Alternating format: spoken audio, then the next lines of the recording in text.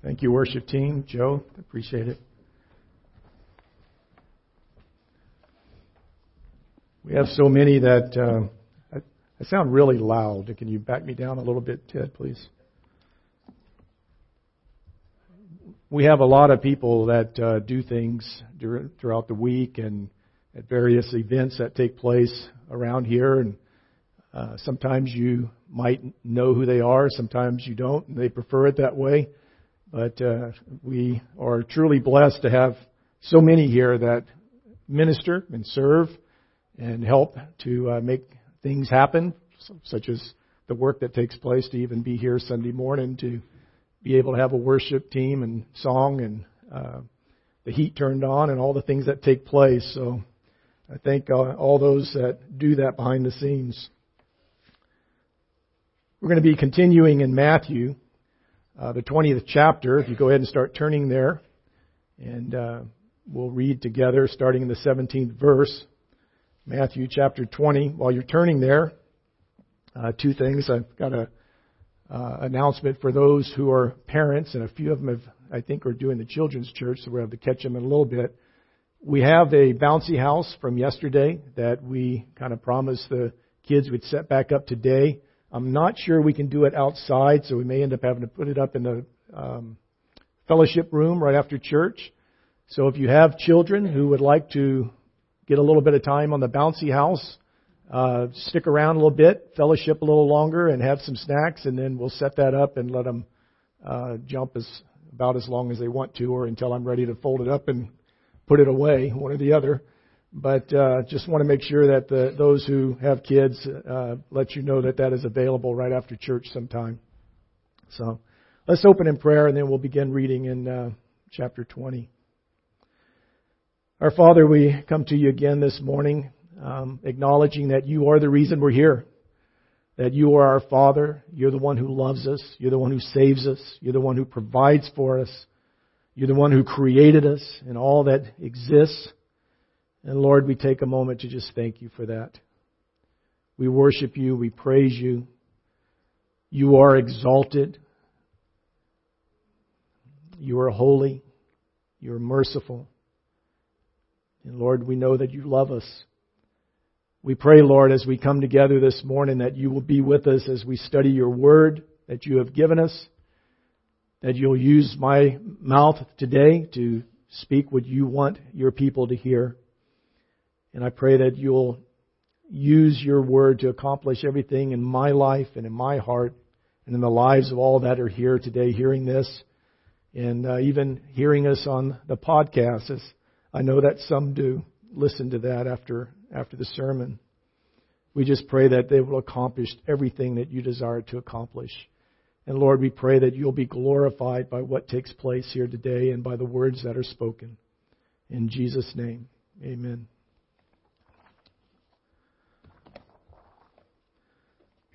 So starting in the 17th verse of chapter 20 of Matthew. And as Jesus was going up to Jerusalem, he took the 12 disciples aside, and on the way he said to them, "See, we are going up to Jerusalem, and the Son of Man will be delivered over to the chief priests and scribes, and they will condemn him to death, and deliver him over to the Gentiles to be mocked and flogged and crucified, and he will be raised on the third day." Then the mother of the sons of Zebedee came up to him with her sons, and kneeling before him, she asked him for something. And he said to her, "What do you want?" And she said to him, "Say to these two sons of mine," say that these two sons of mine are to sit, one at your right hand and one at your left, in your kingdom. Jesus answered, "You do not know what you are asking. Are you able to drink the cup that I am to drink?" And they said to him, "We are able." And he said to them, "You will drink my cup, but to sit at my right hand and at my left is not mine to grant, but it is for those for whom it has been prepared by my Father." And when the 10 heard it, they were indignant at the two brothers. But Jesus called them to him and said, You know that the rulers of the Gentiles lord it over you, and their great ones exercise authority over them. It shall not be so among you, but whoever would be great among you must be your servant, and whoever would be first among you must be your slave. Even as the Son of Man came not to be served, but to serve, and to give His life as a ransom for many. Jesus has just completed a period of time when He has been teaching and instructing His disciples. I think the last time that I preached on Matthew, which would have been in late spring, I believe I mentioned at the time that this was a point after that particular passage, and I think chapter 14, that Jesus withdrew, if you will, from the teaching of the masses. Remember, He had a lot of times where He would get on a hill and He would just preach to hundreds, if not thousands of people. He began His ministry of pulling aside the disciples and teaching them more privately. There were still people with them, but His focus was to His disciples and those that become the apostles, the 12 disciples that are following Him. And there were probably other people, including some women, that might be in this group, but is primarily towards the disciples that His ministry focuses. So He's completing this period of time where He's been teaching them and instructing them. And He's begun His journey to Jerusalem. And the most amazing thing is to His death. Luke 9:51 tells us that He set His face to go to Jerusalem. Jesus knew why He had come to the earth. He's here to fulfill the redemptive plan of His Father. As Jesus even said at an early age in the temple, that I must be about my Father's business. My family's laughing right now because this time of year we get flies in here for some reason, and it disgusts me Sunday morning when I have to come in and clean up all the spiders or the flies, and there's one touching me now. But at an early age, he says that I must be about my Father's business. He knew the plan. Jesus is not randomly being pushed along in His life here on earth and things just happen to Him. He is here for a purpose. He knew all the details of what was to take place. He knew the method. He knew the timing. He knew the location of all that takes place, and ultimately His death on the cross. To me, that makes this passage even more amazing. He knew. And He set His face to go to Jerusalem. What an amazing story.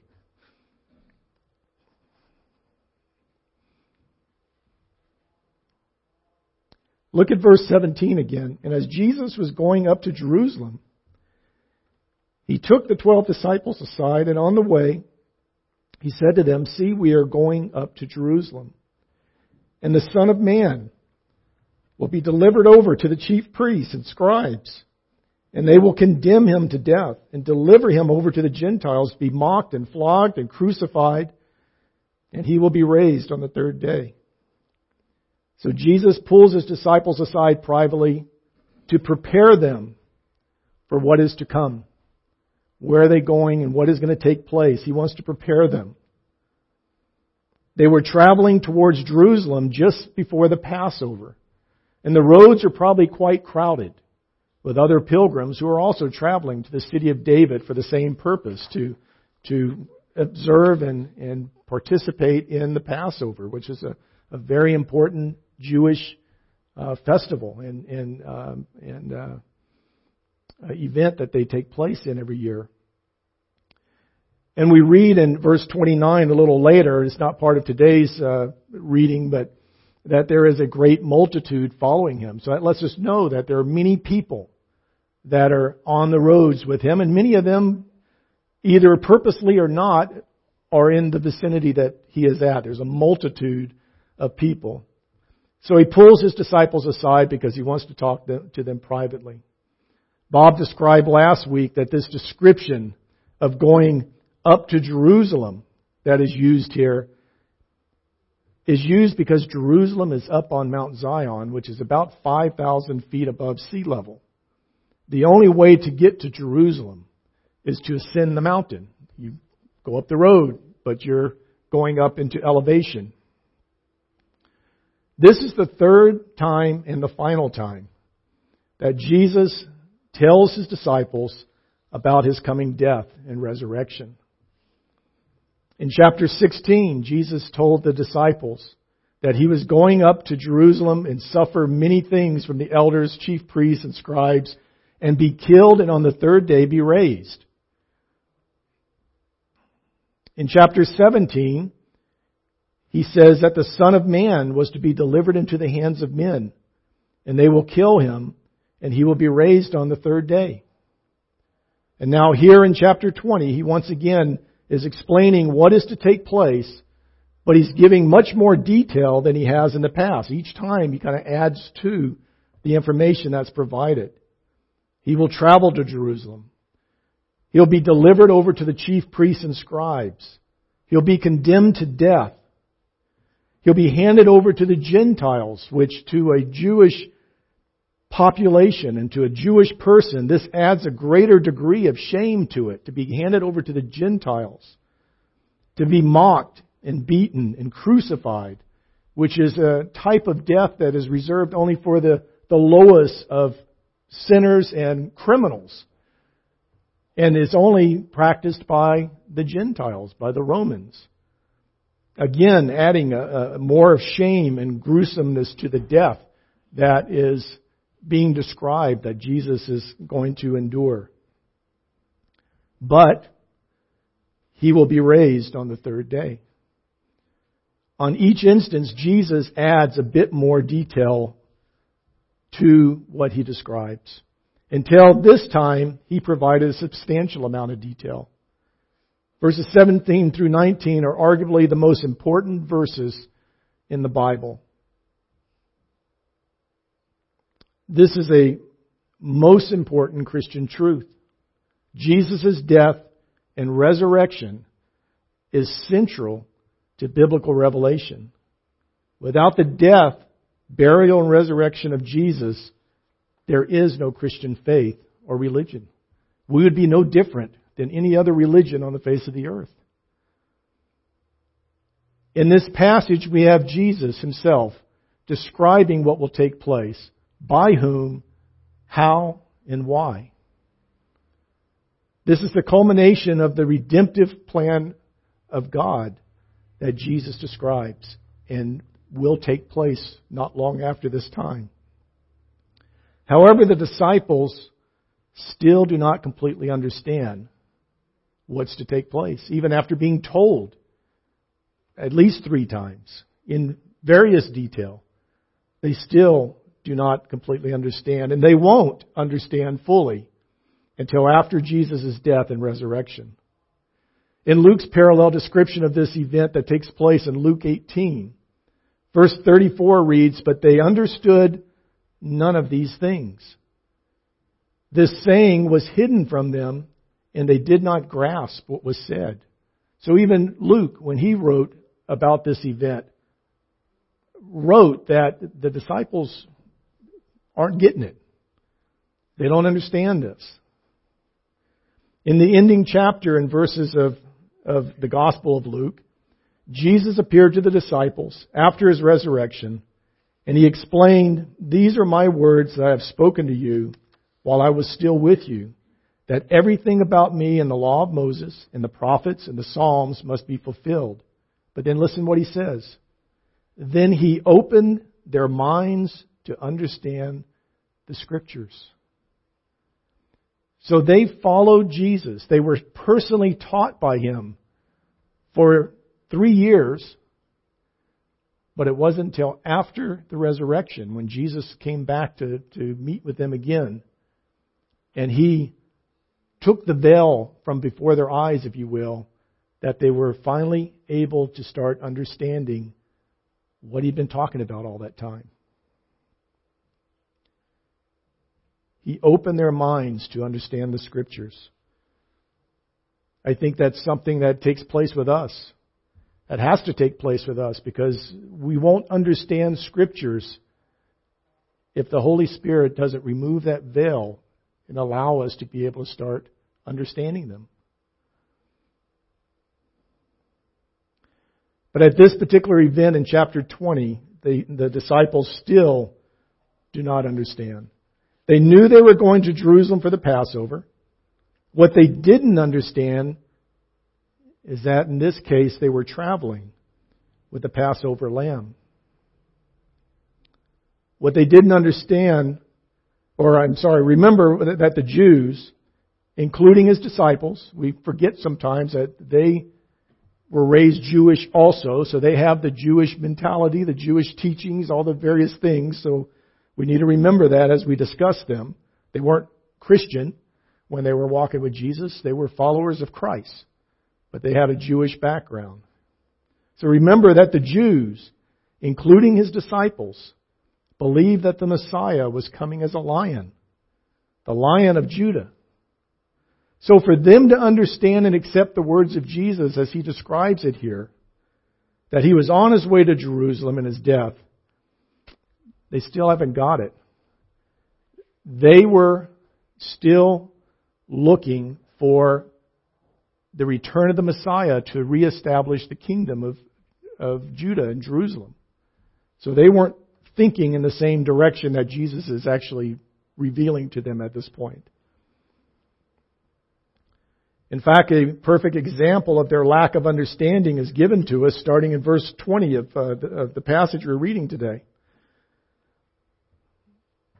Look at it and see what it is that they're doing.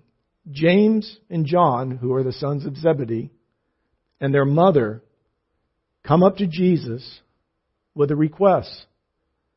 Here Jesus is speaking about His pending betrayal, beating, crucifixion, the things that are going to take place to Him when He reaches Jerusalem. And the sons of Zebedee come to Him to try and get places of honor when Jesus establishes His kingdom. Maybe they were responding to Jesus' words at the end of chapter 19, where He tells them that the Son of Man will sit on His glorious throne, and you who have followed Me will also sit on 12 thrones, judging the 12 tribes of Israel. Maybe they're trying to get a leg up on that. They know that, there's going to be these 12 thrones. Maybe one of them is reserved for us, and maybe we can get close to Jesus. So let's ask. Or it's very possible and likely that James and John are cousins to Jesus, so their mother might have imagined that they would receive some special favor because it's family.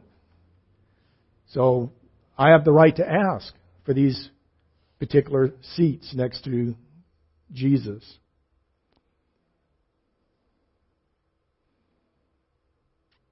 So they come to Jesus, and their mother asks Him to let her sons sit at His right and left hand in His kingdom. And when I was reading this, the things that come to mind, which I would hope comes to your mind, is how insensitive of the disciples, especially these three people. How ungrateful. Haven't they been listening? Didn't they get anything out of these last years of walking and being taught by Jesus?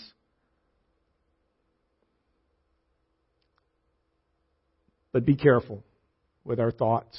Be careful that we don't point the finger too hard at them. For this is how we would probably respond too if we were in that same situation. They were looking for a king, but what they needed was a Savior. Instead of correcting or scorning them, Jesus, in His gracious, patient, and loving way, doesn't rebuke them, but instead He asks a question. Verse 22, Jesus answered, "You do not know what you are asking. Are you able to drink the cup that I am to drink? And just the way this is described, what I'm envisioning is Mary comes with her sons, probably prompted by the sons to do this, asks this question, and when Jesus responds, his response is to them generally, the mother and the sons. But the second part of that verse, I think, is specifically directed towards James and John. Are you able to drink the cup that I am to drink? Jesus knew exactly what his death entailed. There was no secret to him. He knew what was coming. He knew what was going to happen. The disciples did not. They're still obviously just thinking they're going up to Jerusalem, and they've missed all the other parts of this. But James and John profess that they are ready to drink the cup. But this is only a cup that Jesus can drink. This particular cup is for him alone. Their actions in the garden when Jesus was arrested show that they were not yet ready to drink of the cup of Christ. When all the disciples deserted Jesus, if you remember. The cup that Jesus is to drink is the cup of God's wrath. And only the perfect, incarnate Son of God, Jesus Christ, can drink that cup. Jesus tells them that they will suffer for Him, but that the request that they have is only for God, the Father, to decide. Jesus foretells, if you will, James and John's future of suffering for His sake. But this is not the time, and this is not their cup. We know in Acts 12:2 that James is eventually beheaded by Herod and John. And John, according to Revelations 19, is tortured and exiled to the island of Patmos for the sake of his Savior. So they do eventually suffer and drink from that cup, which is what drinking from the cup means, the suffering that takes place because of their following of Jesus. Once the other disciples hear of this conversation that's been taking place, they are indignant. Probably a better description would be jealous displeasure. Because John and James got to Jesus first. Given the opportunity, they probably would have been asking for an exalted position themselves. But now they're mad because James and John got in there first and asked this, so they have this displeasure towards them and express it. And again, that's how we are. Imagine a similar situation and you're involved in it. You're probably also going to be thinking about yourself in that situation and what can I get out of this, and how do I get a leg up on everybody else? That's just human nature. While we hope that we might have done the right thing, we probably wouldn't have. This desire for being first will continue with the disciples and continue to be an issue with them until Jesus' death. It's been an issue with them actually all 3 years of traveling with Jesus. There's been numerous times that they've brought about things by either asking questions or among themselves trying to get to some status of being better than anybody else. To have Jesus lifting them up in some way.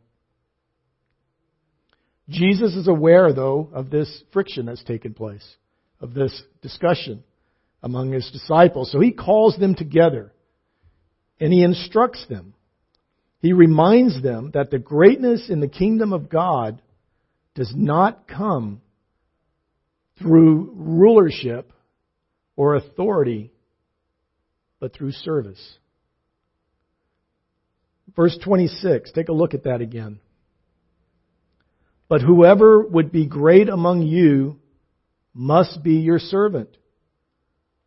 And whoever would be first among you must be your slave. Even as the Son of Man came not to be served, but to serve and to give His life as a ransom for many. So Jesus uses it as a teaching moment. And in the end, He uses Himself and what His ministry is and what He's doing as that example for them.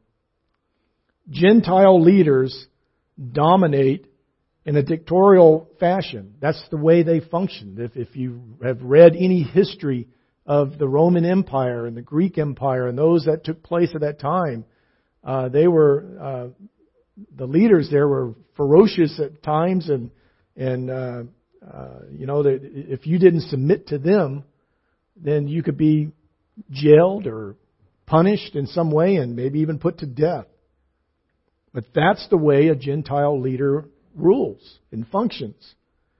They're using carnal power and authority upon their subjects. Believers are to do the opposite.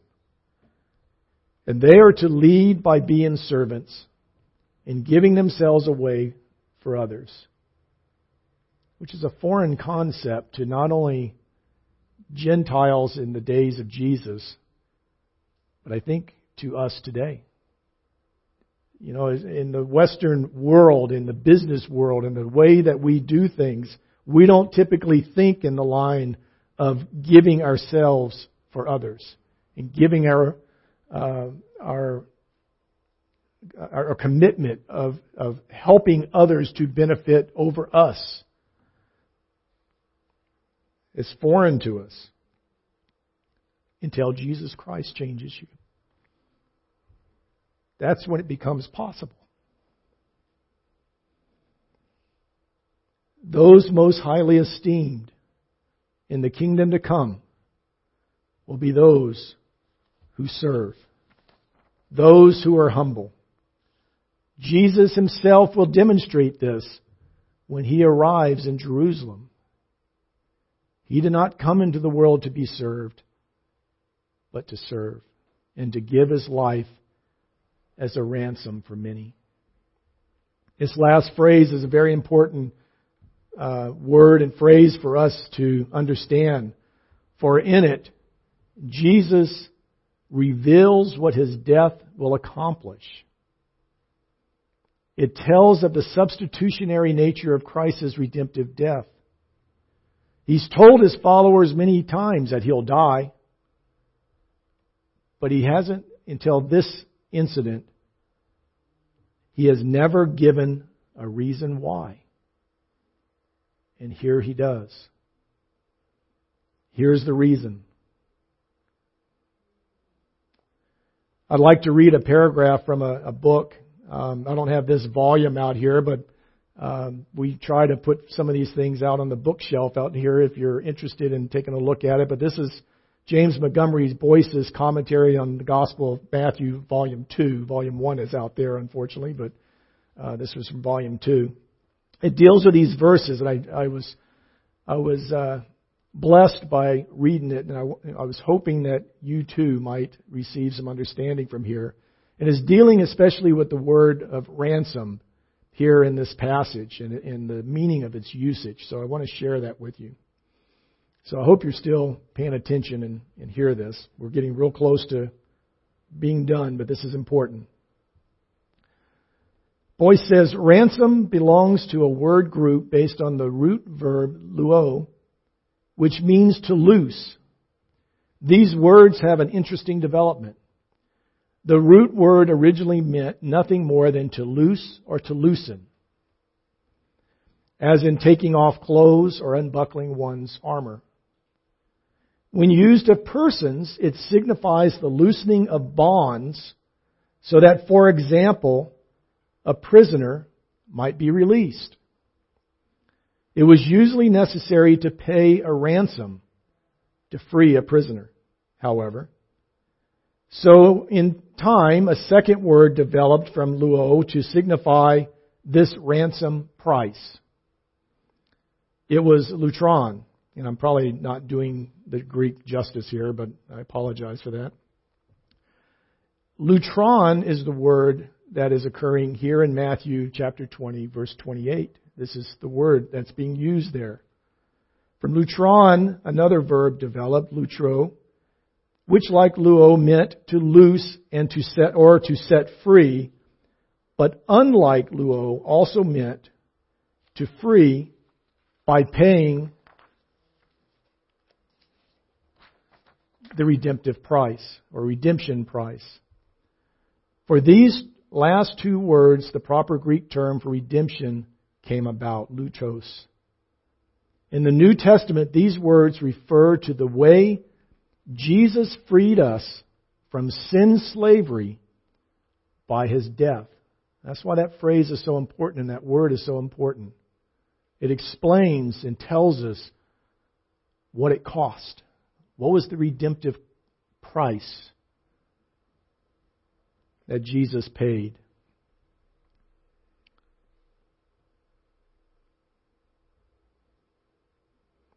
This is an example, and I think I've mentioned this before, of why having a good commentary available to you or some other study aid when you're studying your Bible, it's helpful to have some of these things available to you because sometimes you get the language background or some other background that's very helpful for understanding the text even better than what you might on your own.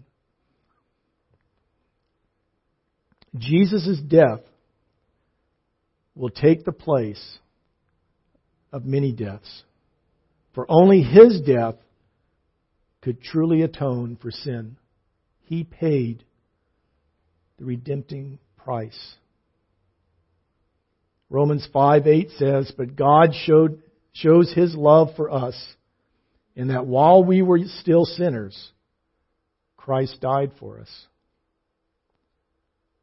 He was the perfect sacrifice, whose substitutionary death paid the price for sin.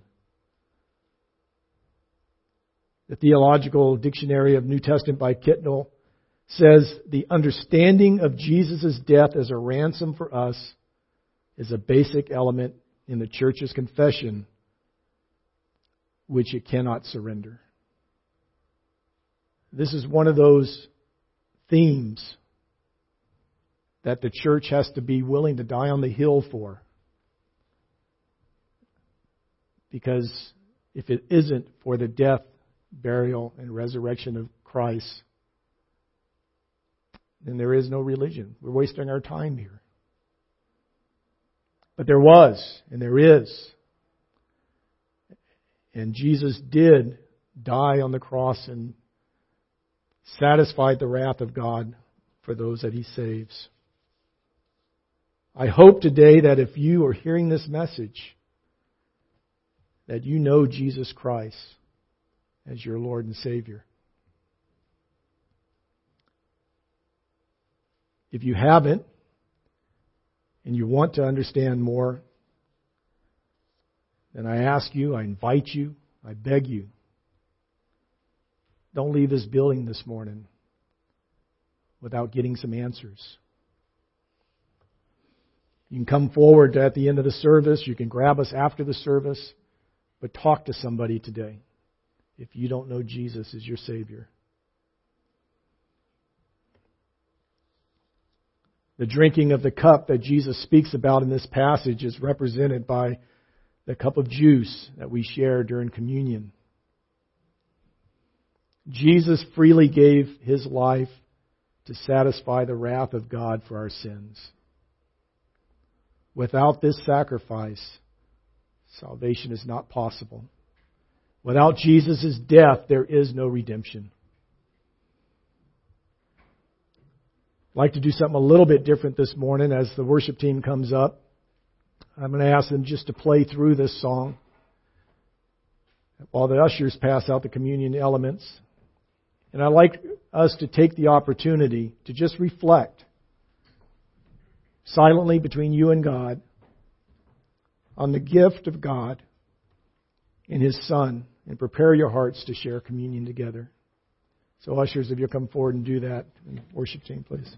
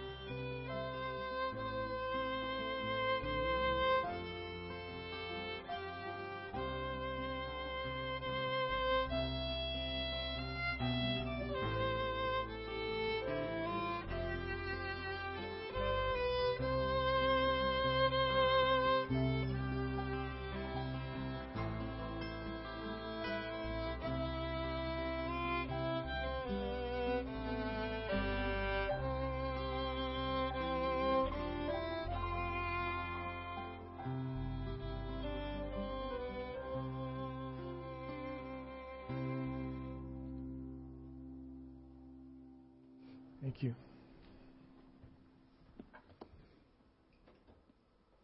Jesus paid it all to Him I owe. The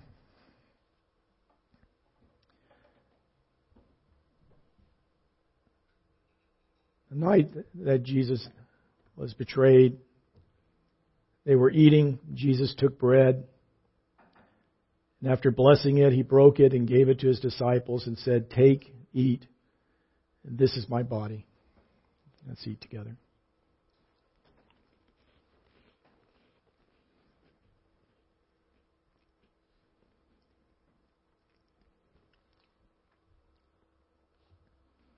And He took a cup, and when He had given thanks, He gave it to them, saying, "Drink of it, all of you, for this is my blood of the covenant, which is poured out for many for the forgiveness of sins." Let's drink together.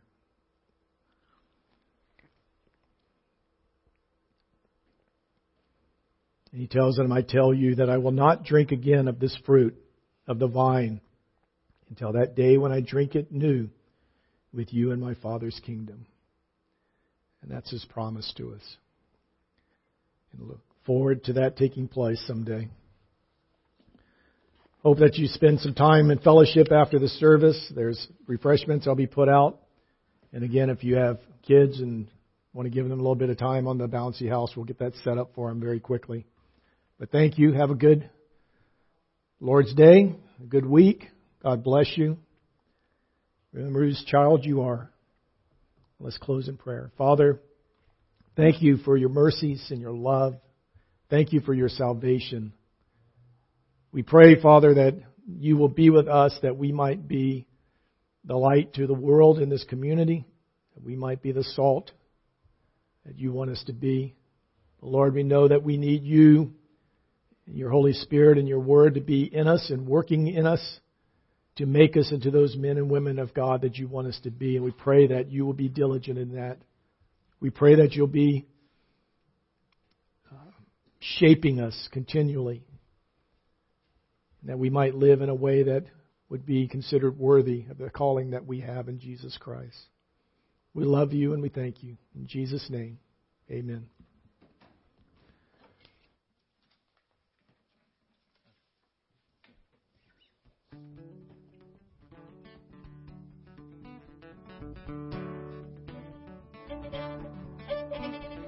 What can wash away my sin? Nothing but the blood of Jesus. What can make me whole again? Nothing but the blood of Jesus. Oh, precious is the flow that makes me white as snow. No other fount I know. Nothing but the blood of Jesus.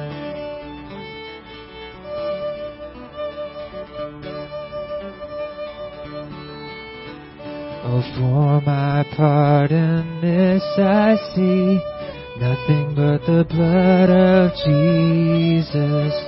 For my cleansing this my plea, nothing but the blood of Jesus.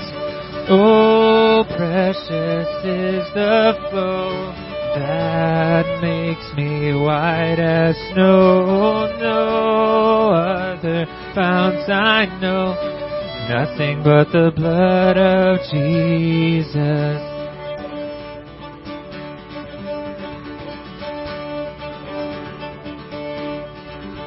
Oh, nothing can for sin atone, nothing but the blood of Jesus. Not of good that I have done, nothing but the blood of Jesus. Oh, precious is the flow that makes me white as snow. No other fount I know, nothing but the blood of Jesus.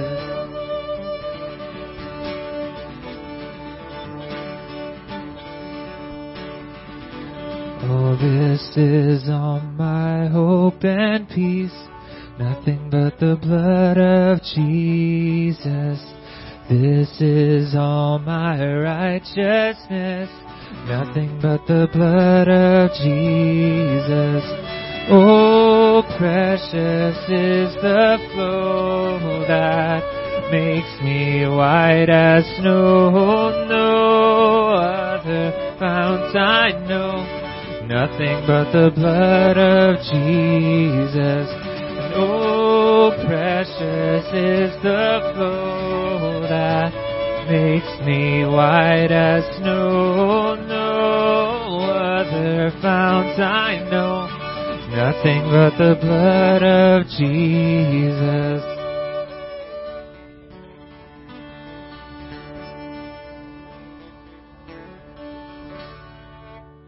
God bless you today.